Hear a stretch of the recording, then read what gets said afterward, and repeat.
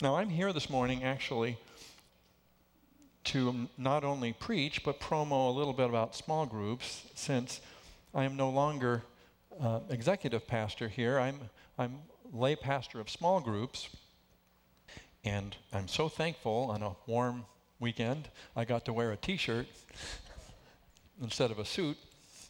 So the timing was excellent. But I just want us to know that beginning next week, we're going to be starting small groups. And it's really our effort to make sure that a big church where you can be anonymous is not the reality for you on a daily basis, as there's a group that you can be associated with to make a big church small, where really the love and the care of our Lord Jesus Christ can be shared with one another. We think this is important for you. We want everyone to participate if they would. But we do think that there are many classes. There's 28 or so classes in small groups this year that will be hosted at various times throughout the week, morning, evening. I think there's one that will fit your schedule. Now, I know some of you are saying, but hey man, school's starting back up, work's ramping up, everything's speeding up, my schedule's crammed. I don't know if I've got a spot for small groups. Well, I'm reminded of a quote attributed to Martin Luther several hundred years ago that said, "I have so much to do today that I must spend the first 3 hours in prayer." What he seemed to realize is that anything that we get done in any day is because he lets us. He empowers us. He strengthens us. He manages your schedule whether you think you have a heavenly secretary or not. There is a sovereign Lord that dictates your schedule.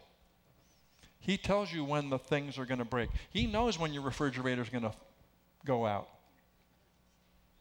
He knows when it's a hot day and you have no air conditioning. He knows that too.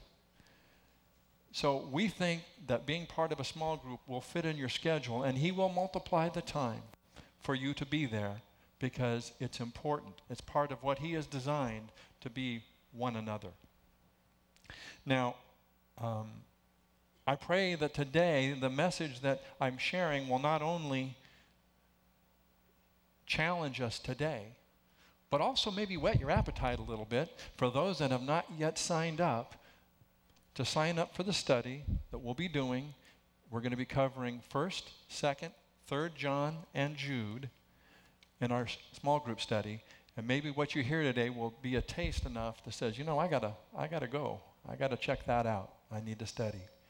I hope to see you in one of our small groups.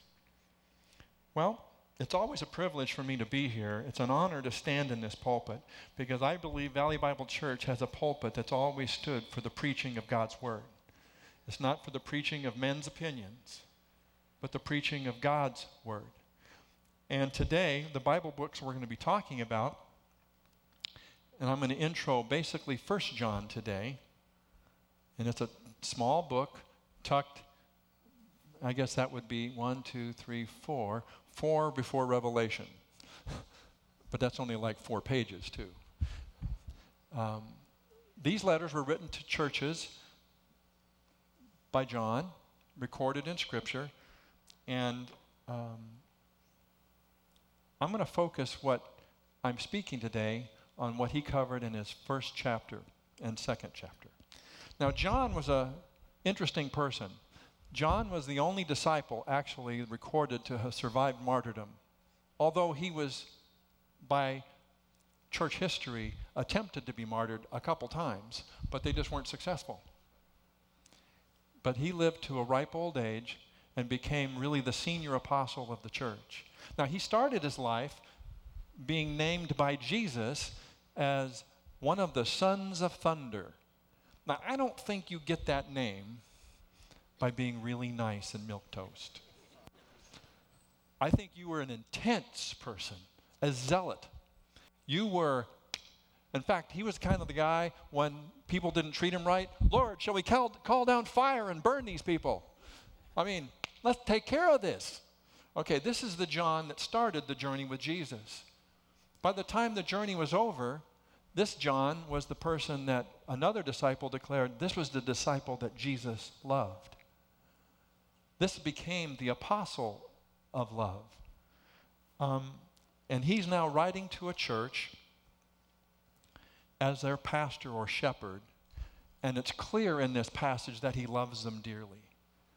Now, sometimes I think in churches it's not always clear if their pastors are out to, reform the flock, change the flock, maybe even spank the flock. But John wants to love the flock and protect his flock. And so what he writes kind of like what every loving pastor should write, and he calls this church, my dear children, and beloved, 15 times in one letter. Now, I don't know if you've written your children a letter or your parents, but do you call them my dear children, my beloved, my dear children, my beloved, 15 times in the same letter? That seems a little excessive, doesn't it? But that's how John addresses his church. Now, but this apostle of love is also not afraid to still pull out of his repertoire his history. He's not a marshmallow still. In fact, he calls people in his church that are attempting to take down other believers and jeopardizing the health of the flock. He calls them right out as liars, deceivers, antichrist. Now, I'm not sure if the pastor came to one of you and said, antichrist, if you'd appreciate that. But John felt no reservation under the inspiration of the Holy Spirit to call it the way God calls it. So what we want to do today is try to see what John wanted to do to bring his flock up in faith, love, and holiness. And what just happened, okay? Faith, love, and holiness. And we need that today. Now, John, thankfully, in his letter, gives us his motivations for even writing it. Many times in Scripture, we don't know that. Many times we'd have to wonder what was going on, and we have to do research and find out, why did this guy even write this letter? John was more kind. He starts off in 1 John 2:26 and tells us, I am writing these things to you about those who are trying to lead you astray. So you find out right off the bat that there was an underlying problem in his church, that there was already, this is like 50 years after the death and resurrection of Jesus. John is an old man, but heresy has already crept into his church, and it's killing him. And he's writing this letter to them to make sure that they are not taken down by this false teaching. He's trying to protect them. Now, he also gives us 3 more reasons, which interesting. Those are more personal reasons, more personal goals that he has in his writing. And we just store those in the back of our minds as we go, because he's trying to also get them to be who he wants them and knows that God wants them to be. So the first thing he shares is in 1 John 1:4, and it says, we write this to make our joy complete. Now, one would say, well, who's the we? I always like that. We don't like this. Who's the we? You're the only one talking. Who's we? Okay, well, in this case, the we is he's one of the elder apostles, and we as a shepherd's heart saying, I get great joy when your life is right where it should be. When you are serving Christ, you're living in holiness and truth. In fact, he says later in this letter, I have no greater joy than this, than to know that my children are walking with God. Does it not give you joy to find out that your kids actually want to do the right thing? They actually want to follow God and serve him? I mean, that's more, as you said with health, John, you can't buy a child wanting to serve God. You can't buy it. But it brings joy to these apostles. The second one is in 1 John 2:1. And he says, my dear children, I write this to you. Why? So that you will not sin. See, John knew that a right relationship with God would produce power in living and a desire for holy living. And so he desired his flock to have this right relationship and therefore demonstrate victory over sin. he wanted them to understand this, and I'll talk about it later, of how devastating sin is to our relationship with God. And 3, I write these things to you who believe in the name of the Son of God, so that you may know. I love that word. He doesn't say you may guess, you may hope, you may wish for, that you may know that you have eternal life. See, John wanted the believers under his care to know that it was possible to be sure that you're sure. You can know. And so we need to find out, what did John want to tell them that would communicate these things to them, that would give joy in their right living, that would produce holiness, and that would give them assurance of their salvation. Because don't you think that's one of the things that's been stolen out of the church? As I hear far too many Christians say things like, well, I hope I make it. I hope I make it. Well, do you not know what the Bible says? Do you not know his promises? When it says that you're truly his, and it says, you're in my hand, and my hand's in the Father's hand, and no one can snatch you out of my hand. I mean, do we understand what God's trying to tell us, that it's possible to know that we're in his hand? See, that's the secret. If you say magic words, that doesn't assure that you're going to be in his hand. What is it that John's going to tell us that communicates to us that we have assurance that we're in his hand? So, can a person ever really know that they're eternally sure and secure? John says, absolutely. Absolutely. And let me share it with you. So now, we're going to be looking at 2 things this morning. One is kind of preparatory, and one is really the test. The preparatory thing is, John shares in chapter 1 and opens up, he wanted to first know how to be looking at sin rightly.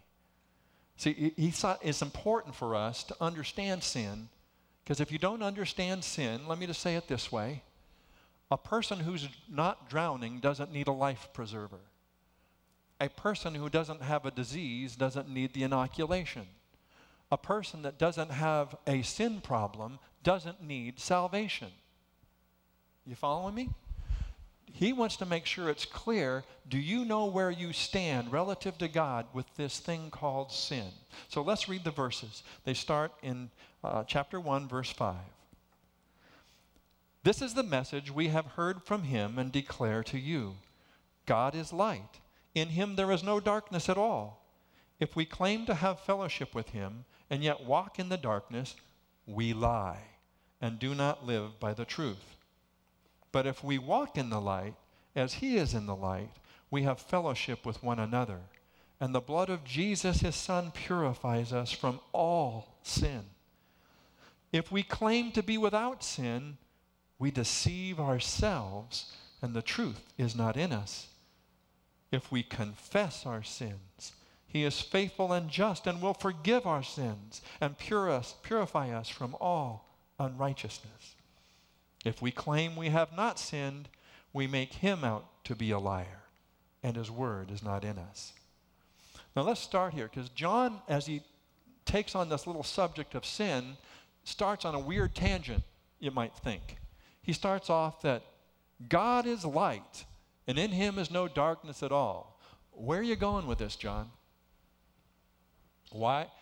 What does that mean? God is a light bulb? God is really bright? God is light, and there is no darkness at all. See, foundationally, John was trying to lay the groundwork is, do you know who this God of yours really is and what he's about? Do you really know? He is light. Now, in Scripture, light is often represented in several ways. As regards to intellectual looking at it, light is referred to as truth, and darkness is either ignorance or error.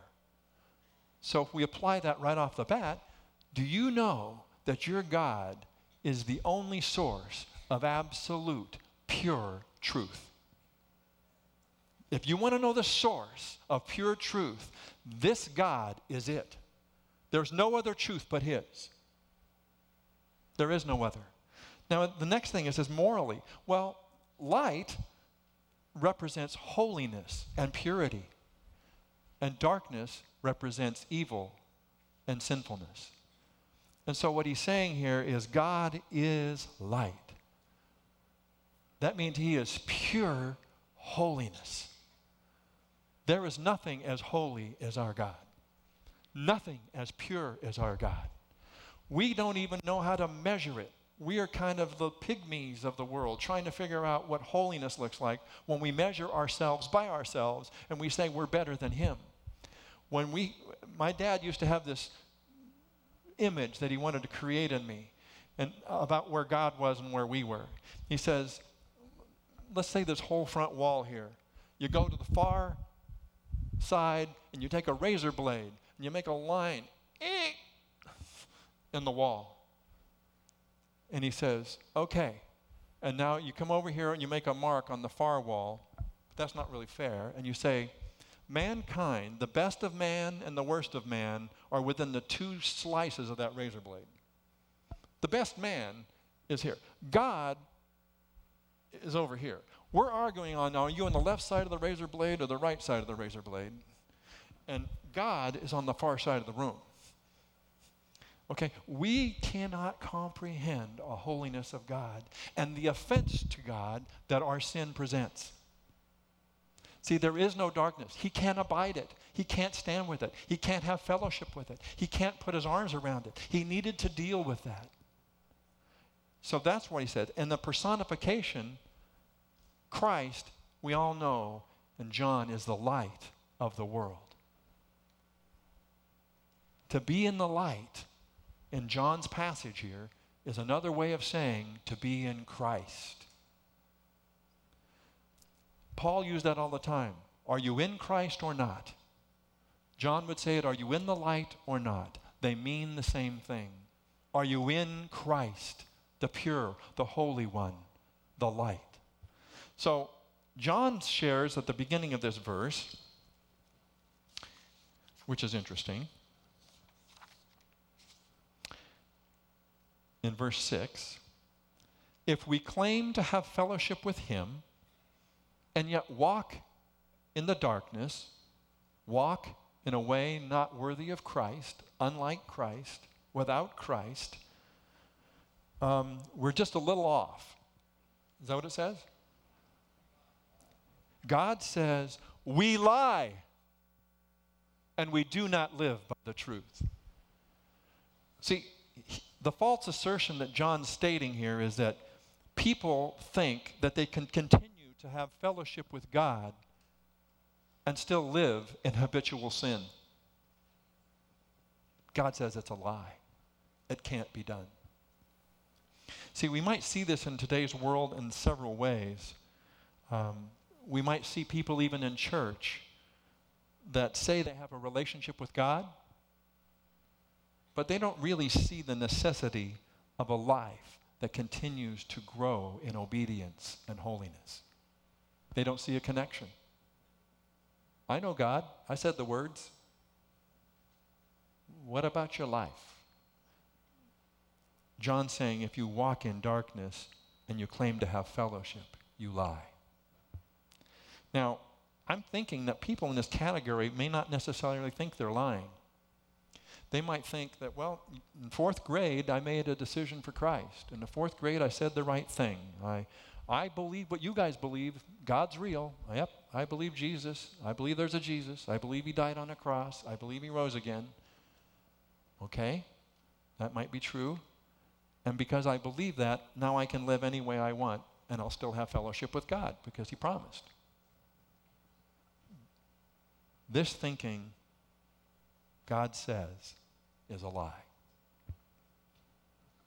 So John is telling us that people must take sin seriously and accept God's remedy for a sinful condition. Now this next one is really powerful because it says if we claim to be without sin, we deceive ourselves. Now this isn't a person saying I never sin. This is a person that says there is no sin nature in me. Now, I don't even believe there is a sin nature. We're all born a blank slate. Some people make bad decisions. Some people make good decisions. but I don't have a sin problem.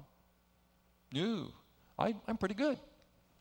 Well, David would take them on in Psalm 51. He said, surely I was sinful at birth and sinful from the time my mother conceived me.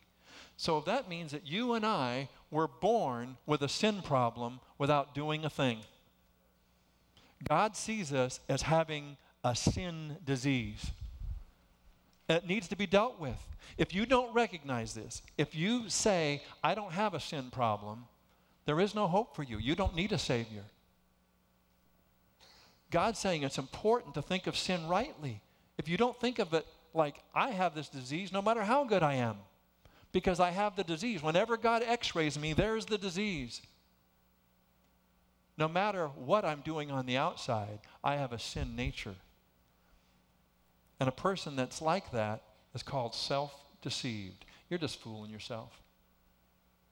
The only person you're fooling is yourself, because you're certainly not fooling God. In verse 10, John states the third claim. He says, if we claim we have not sinned, we make him out to be a liar, and his word is not in us. Now, this claim is a little different than the prior two. This one probably admits that sin probably does exist, and if I did do it, it'd probably impact my relationship with God, but man, I'm pretty good. I've never really met a person who claimed sinless perfection. Are there any here? Okay, none here. But God says that any sin, the wages of sin, is death. Or another one, the soul that sinneth, it shall die. God cannot abide it. And so you can say, well, I don't do it much. That's not in consolation to God. So even if you deny having a sin nature, or you don't deny having a sin nature, and you say you don't sin, what you're actually doing, and see, if you looked in Scripture, the wisest man that God said ever lived was Solomon, and he recorded two verses. One's in 1 Kings 8, and one's in Ecclesiastes 7. And he said this, when the nation sins against you, for there is no one who does not sin. Okay? And in Ecclesiastes he says, indeed there is no one on earth who is righteous, no one who does what is right and never sins. So God over and over in Scripture has said, by the way, nobody's sinless. Okay? But when we claim that in the face of this, what this verse says, and John is saying, we're not just saying, I have a different opinion. You're calling God a liar. Pretty strong words. God, you lie. That's not true. I'm good. Well, you can try that all the way up to the throne, but I don't think it's going to work. God will not be mocked. So the conclusion that John wants us to get out of this intro is he wants us to know, and his flock to know, that sin breaks our fellowship with God. If we harbor sin in our heart, we cannot have fellowship with God. That's what David said. When I harbored sin in my heart, I was miserable. Why? Because you're far from me. You see, anyone who walks in sin, denies sin, or says I don't sin, is either a liar, a deceived person, or is calling God a liar. Period. See, any such person will not and cannot have a fellowship and relationship with God. It's important for us to know this because how we think about sin and treat sin is instrumental before you take step 2. If you want to know that you have a real relationship with God, you need to know why you needed one in the first place. And John was clear. Thinking about sin was important when you think about it rightly because it drives us to need a Savior. Now, let's go to the test because John's assuming that people have already acknowledged this. He's pointed out the falsehoods, and now he's trying to get people to acknowledge that how do I know since Christianity is not a set of moral creeds, it's not a list of do's and don'ts, it is not a list of service. I mean, I've always heard about the 310 Club. When I grew up, I always heard about the 310 Club. Sunday morning, Sunday evening, Wednesday night, and 10%. I belong to the 310 Club. God is not impressed with the 310 Club. Let me tell you right now. That's not it. True Christianity is only a personal relationship with the person of Jesus Christ. That's it. One thing, a personal relationship. Now, John was saying, hey, I'm writing these things to you so you can be sure that you have this. But he also wanted to make them be sure that they were not having false hope. Because there were some, even in his church, like I'm sure there may be some here today, that are maybe counting on being in heaven that shouldn't. It's scary. See, Jesus put it this way on the importance of this relationship. In Matthew chapter 7, he said, many will say to me on that day, Lord, Lord, did we not prophesy in your name, and in your name drive out demons, and in your name perform many miracles? And then I will tell them plainly, I never knew you. Away from me, you evildoers.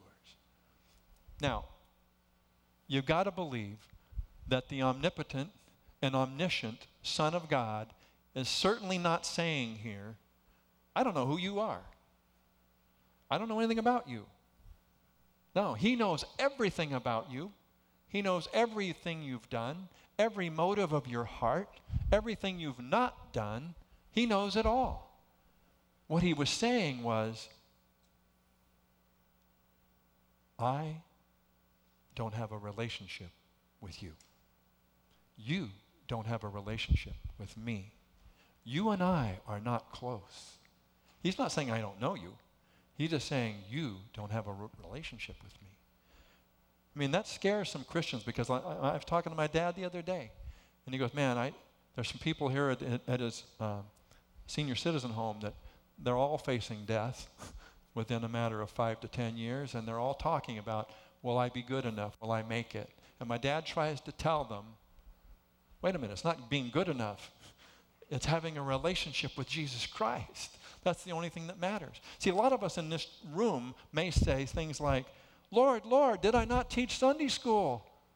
Did I not lead a home Bible study? Did I not even go out with Sean on evangelism nights? And didn't I not help at bungee soccer and summer night camp? And maybe didn't I even preach? Jesus is not impressed with those things. He wants those things after he has your heart.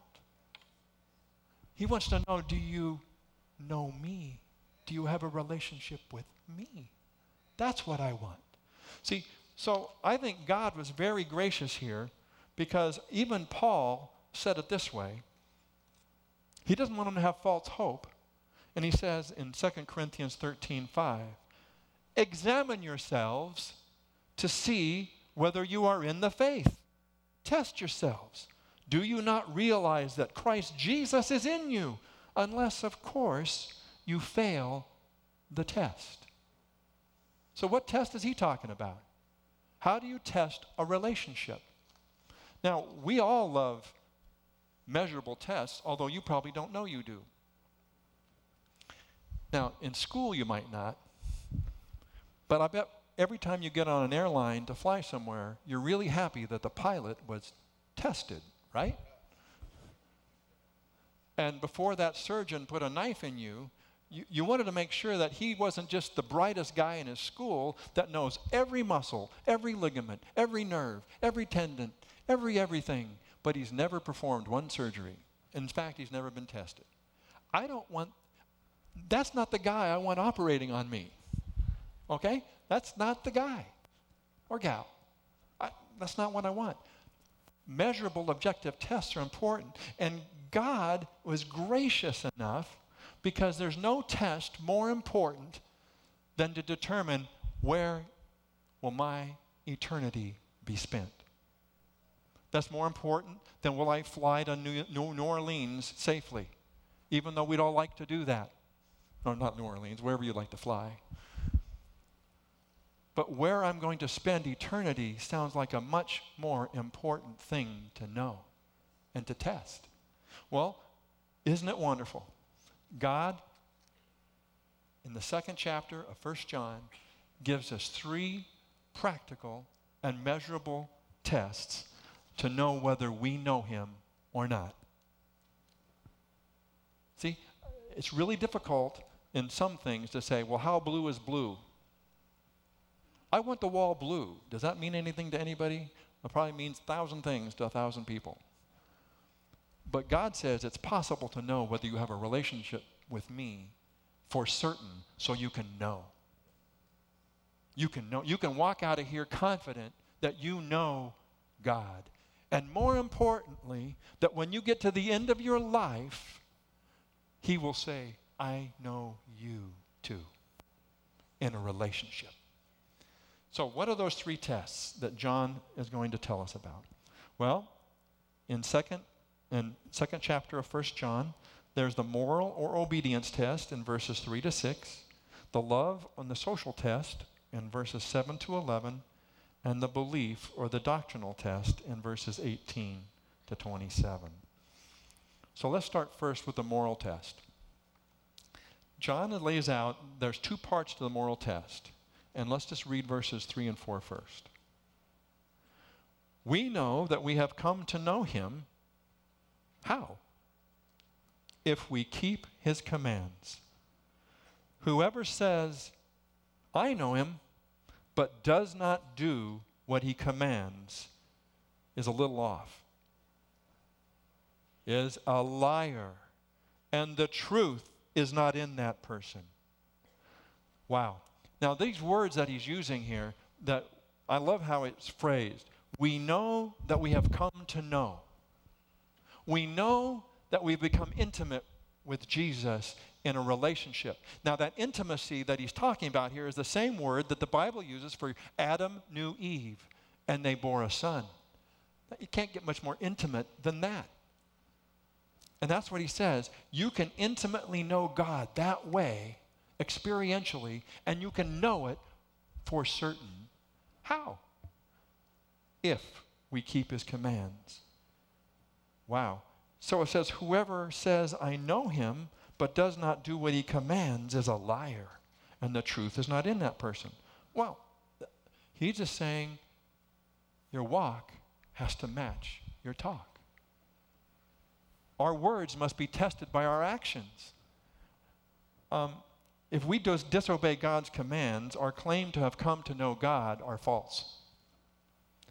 Now, I got to clarify, because some of you are probably fidgeting. When John's talking here about obey his commands, he's not talking about flawless perfection that I just talked about a moment ago. No one is flawlessly perfect except Jesus, right? Okay? So what he's talking about here is not perfect obedience.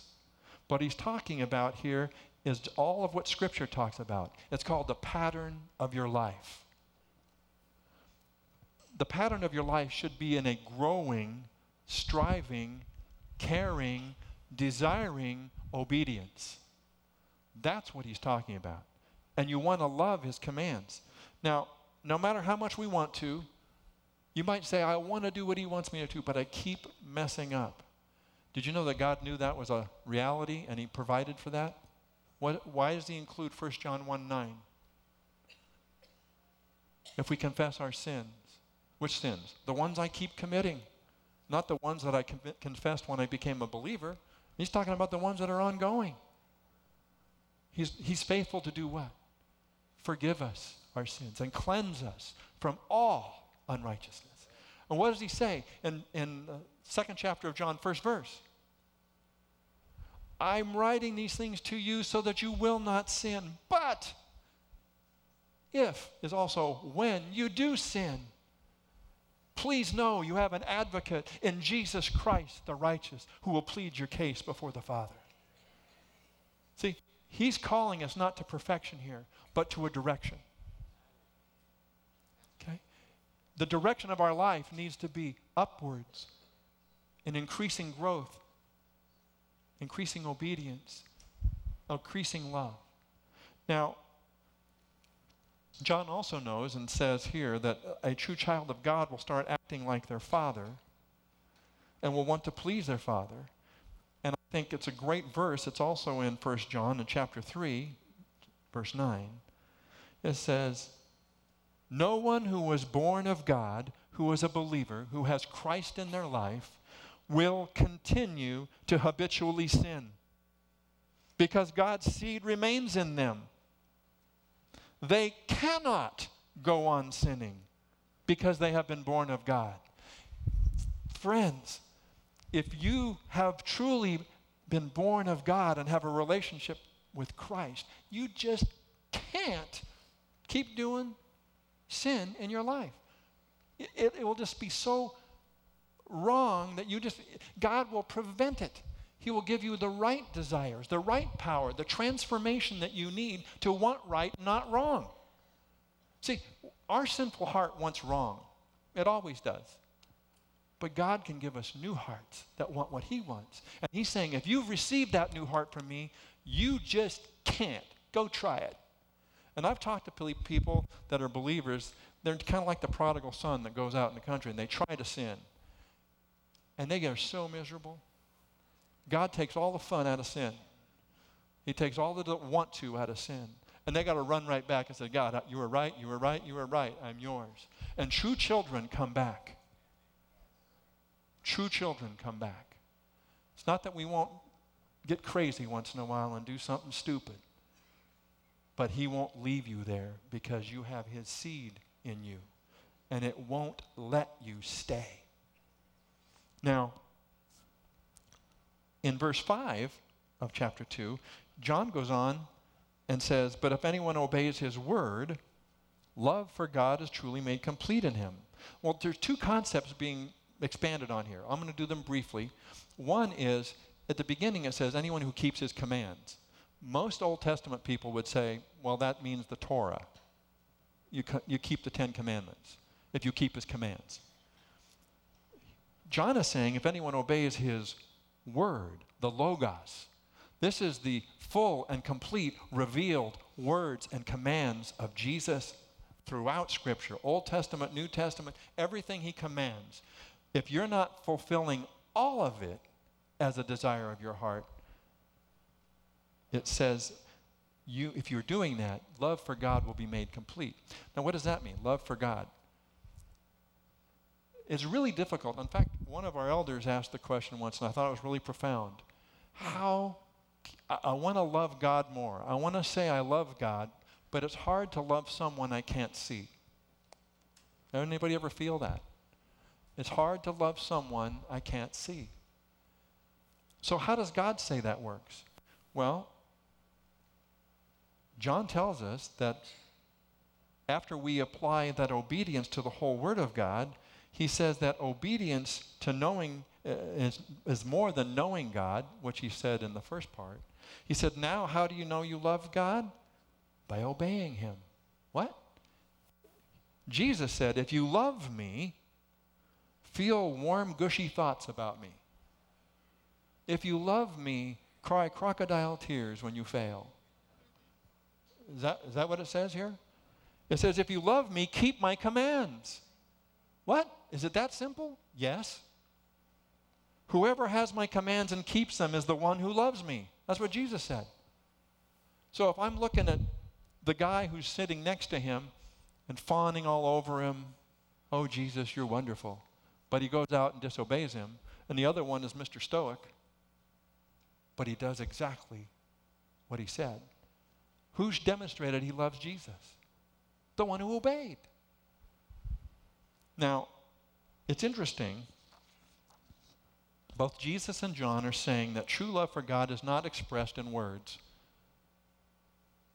or by sentimental language or by some emotional experience, but simple obedience. Now, we understand this. I think we do. If you have a child come up to his parent and says, "Mommy, Daddy, I love you," and you're so thrilled and your heart's warmed that your child loves you, and then you say, "That's really good, Johnny. Could you go clean up your room?" "No way. I'm going to go play. See ya." Now, we understand that that doesn't really connect. There's something wrong here. If you really love me, you wouldn't want to hurt me. You really would want to do what I said. So if you go out and do your own thing, that's not communicating you love me. Now, we understand that with our children, but somehow we get disconnected when we think about God. We think love for God is something more than just doing what he says. If he says forgive, we forgive. If he says to encourage, we encourage.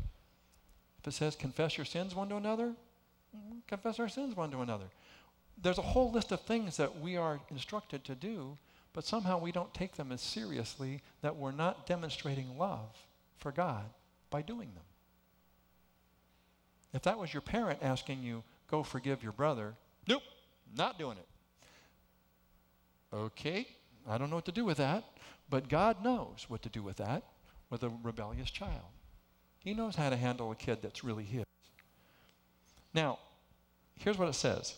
This is how we know we are in him.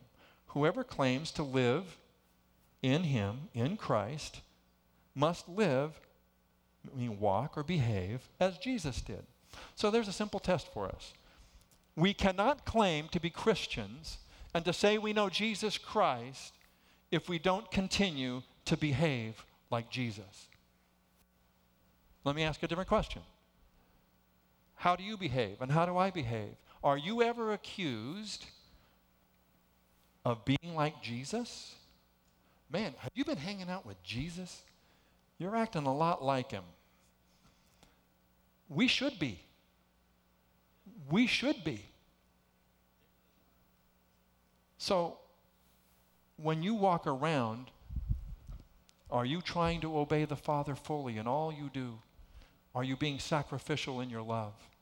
Are you being gentle? Are you being gracious? Are you being kind? Are you being compassionate? Are you speaking the truth? That's what Jesus would do. So when you look at your life and you say, well, the first test is, if we say we know God and don't obey him, we're lying. So, did you pass the first test? Because the first test is simple. Is your life reflected by a growing obedience to God? God was very, very clear here. He gave us simple yes-no questions. And the question stands in front of us all and stands in front of me. Is that me? Did you pass? How about the love or social test? In verses 7 to 11, he says, "Dear friends, I'm not writing to you a new command, but an old one, which you have had since the beginning. This old command is a message you have heard, yet I'm writing to you a new command. Its truth is seen in him and in you, because the darkness is passing and the true light is already shining." Here we are back to the light and darkness.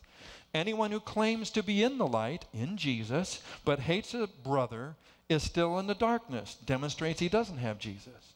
"Anyone who loves their brother lives in the light, in Jesus, and there is nothing in them to make them stumble. But anyone who hates a brother is in the darkness and walks around in the darkness. They do not know where they are going, because the darkness has blinded them." Now, quickly, I want to go through here, because what he's really comparing two things here. One is this old command, new command. They're kind of confusing. I give you an old command, but it's not really a new command. It's not really a new command. It's an old command, but not really old. It's new. And you, what? Okay. The commands are the same. Love the Lord your God with all your heart, soul, and mind, and love your neighbor as yourself. right? Jesus said, and he put new emphasis on here when he says, all the law and the prophets hang on these two commands. I mean, if you're not loving God and loving your neighbors, you're failing the law. You're failing my commands. So you have to start there. You say, well, I'm teaching Sunday school. Yeah, but you're not loving your brother. Yeah, but I'm serving on this. I'm giving here. Yeah, but you're not loving me by obeying. You're not. If you fail the first two, you fail it all. So Jesus puts new importance on love.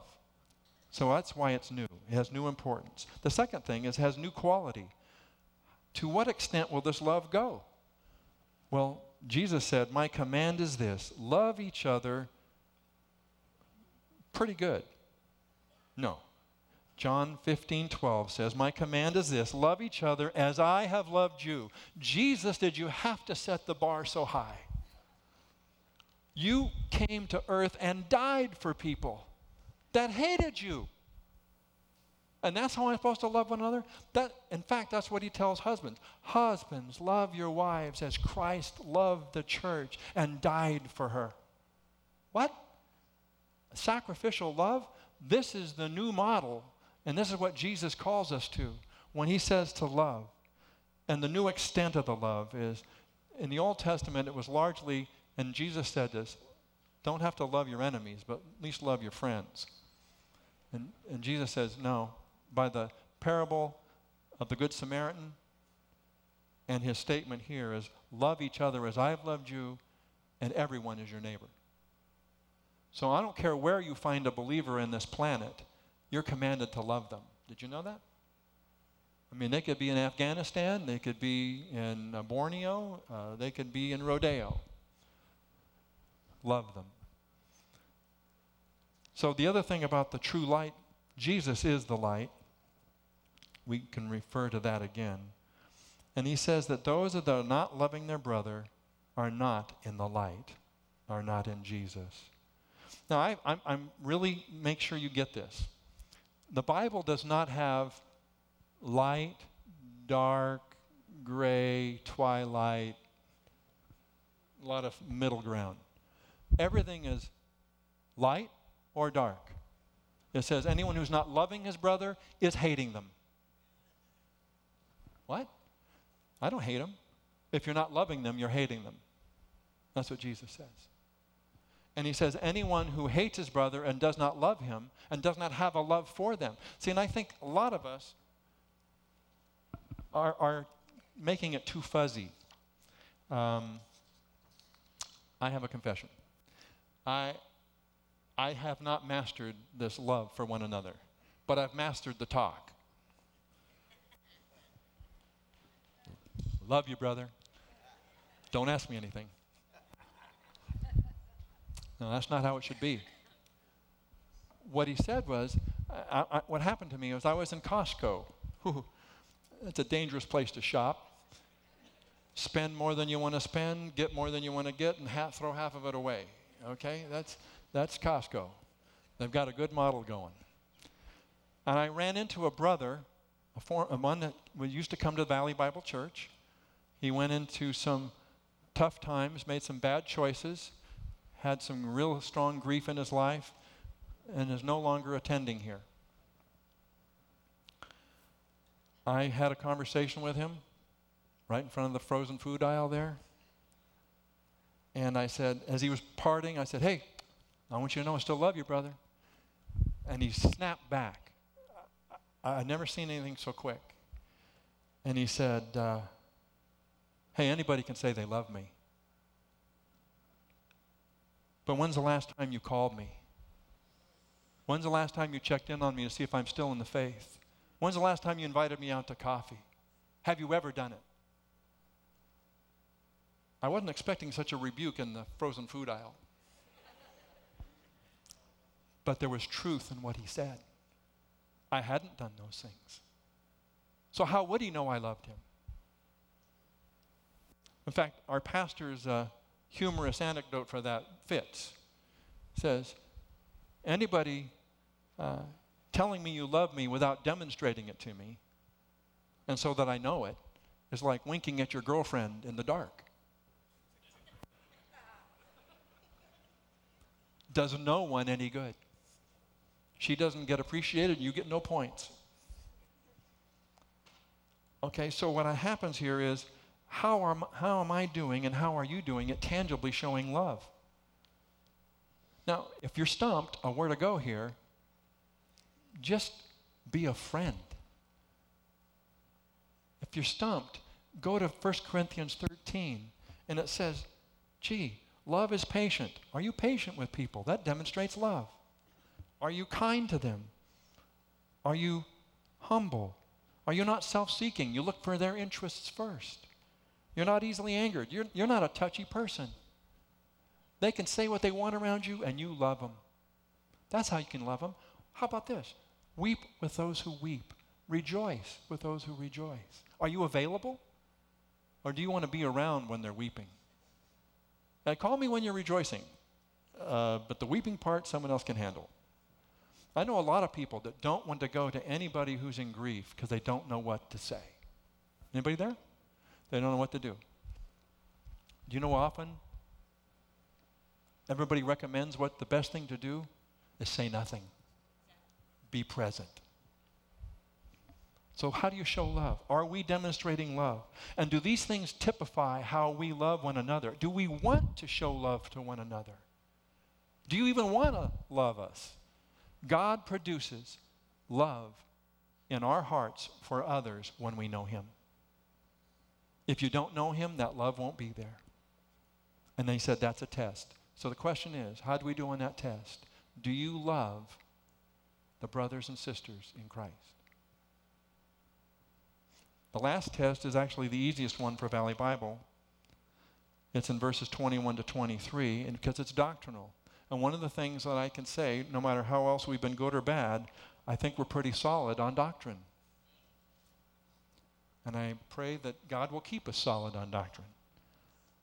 But it says here in verse 21, I do not write to you because you do not know the truth, but because you do know it, and because no lie comes from the truth. Well, who is the liar? It is whoever denies that Jesus is the Christ. Such a person is the Antichrist, denying the Father and the Son.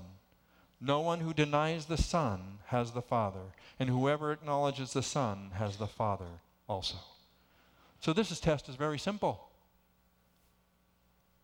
Do you have the right Jesus? You see, on the first part of the reading this, it says, whoever denies that Jesus is the Christ. Well, the Christ is another word, the Greek word for Messiah. So if you believe that Jesus was the Messiah, that's all you got to know. That's not what he's saying. Because the rest of that verse says, such a person is also denying the Father and the Son. What does that mean? Well, he's more than the Old Testament promised Messiah. John is saying that the Jesus of true Christianity is the pre-existent Son of God, always God, at a point in time in history became man, fully man, man enough to be killed on a cross, rose from the dead, and ascended to heaven, reigns on high, and will soon come again. This is the Jesus of Christianity. This is the Jesus of Christianity. And he's saying, if you don't have this Jesus, you don't have God the Father, and you have no assurance of eternal life. Now, we might say in here, well, shoot, that's what we believe for all the time. Well, a lot of people, and a lot of these Gnostic people came believing that, well, Jesus was a created being. In fact, there are cults today that are exposed by this simple test. If you just ask them, who is Jesus to you? You know, to some, he's the half-brother of Lucifer, right? To some, he's just an infused spirit man who was never God, but became kind of God-like when God gave him his spirit after he was born, so he was created. There are some that says he was a created spirit being. He was never pre-existent. I loved your song because that last song that they sang said he was the pre-existent Son of God. This is God then, now, and always. This is Jesus. So what we want to say is who you believe Jesus is fundamental to whether you have eternal life. A lot of people, I know, in fact, a friend of mine is a missionary in a Muslim country, and he can't call himself a missionary. He can't call himself a Christian because that would incite anger and hostility. But he is not opposed if he calls him a Jesus follower. Why? Because Muslims hold Jesus as a prophet. And it's okay to follow your prophet. We follow Muhammad, you follow Jesus, okay. But you're not claiming that Jesus is the pre-incarnate Son of God, King eternal, died and rose again, coming again, the only one where salvation comes from. When you say you're a Christian, that's what you're saying. So now, what did you do on that test? Have you settled for a lesser Jesus, or did you pass? So how did you do on all these tests? So if you say you know and love God today, does your life reflect a steady and growing obedience? Because God says your love for him is no greater than your obedience. That's hurtful sometimes to me, because he says you don't love me any more than you're willing to obey me. Okay. Challenge heard. Because that's how I demonstrate my love to him. If your life is not marked by a pattern of growing obedience and Christ-likeness, but you say you know him, God says you're a liar. Not Tim. God says. So if you're here and you don't see this in your life, God says you don't really know him. If you say you're walking in the light or in Christ and you don't love your brothers and you don't desire to love your brothers, God says you're walking in darkness. And we know that walking in darkness is walking without Christ and the truth. And if you say you know the Father and you believe that Jesus is the uncreated eternal Son, then you have eternal life. But if you don't claim this Jesus that became a man, crucified, rose again, you don't have eternal life. Now, I really appreciate that God loved us enough to give us the answers to the test before we have to take it. That he gave us a test because no one wants to show up after saying, Lord, Lord, did I do not all these things in your name? And have him say, I never had a relationship with you. He's saying no one ever has to hear that if you take this test and allow him to let you pass.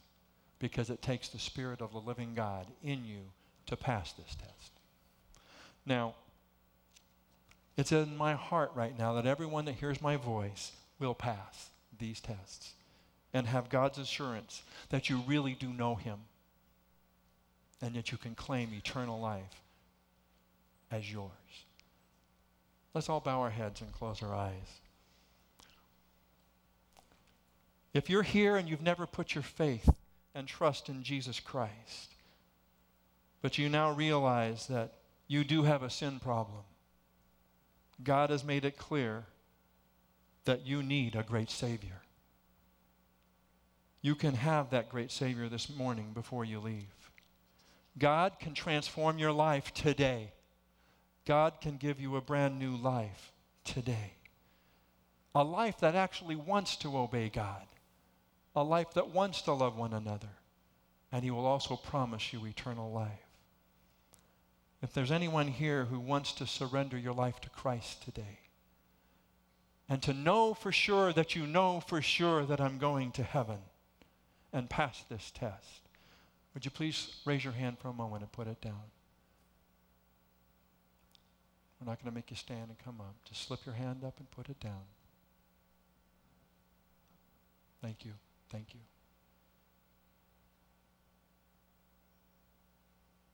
God saw that hand. And God never turns anyone away who seeks him. For you that are here and you say you're a Christian, did you pass these tests? See, God wants you to have real hope and not be living in false hope.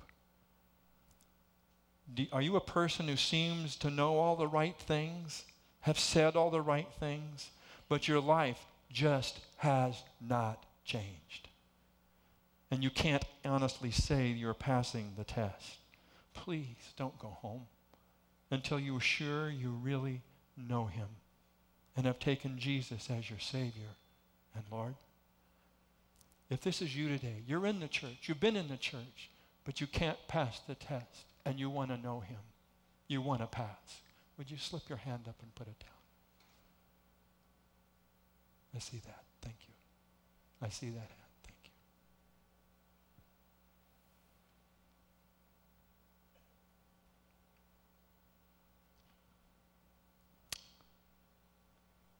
Heavenly Father, I thank you that your word is powerful. It's sharper than any two-edged sword.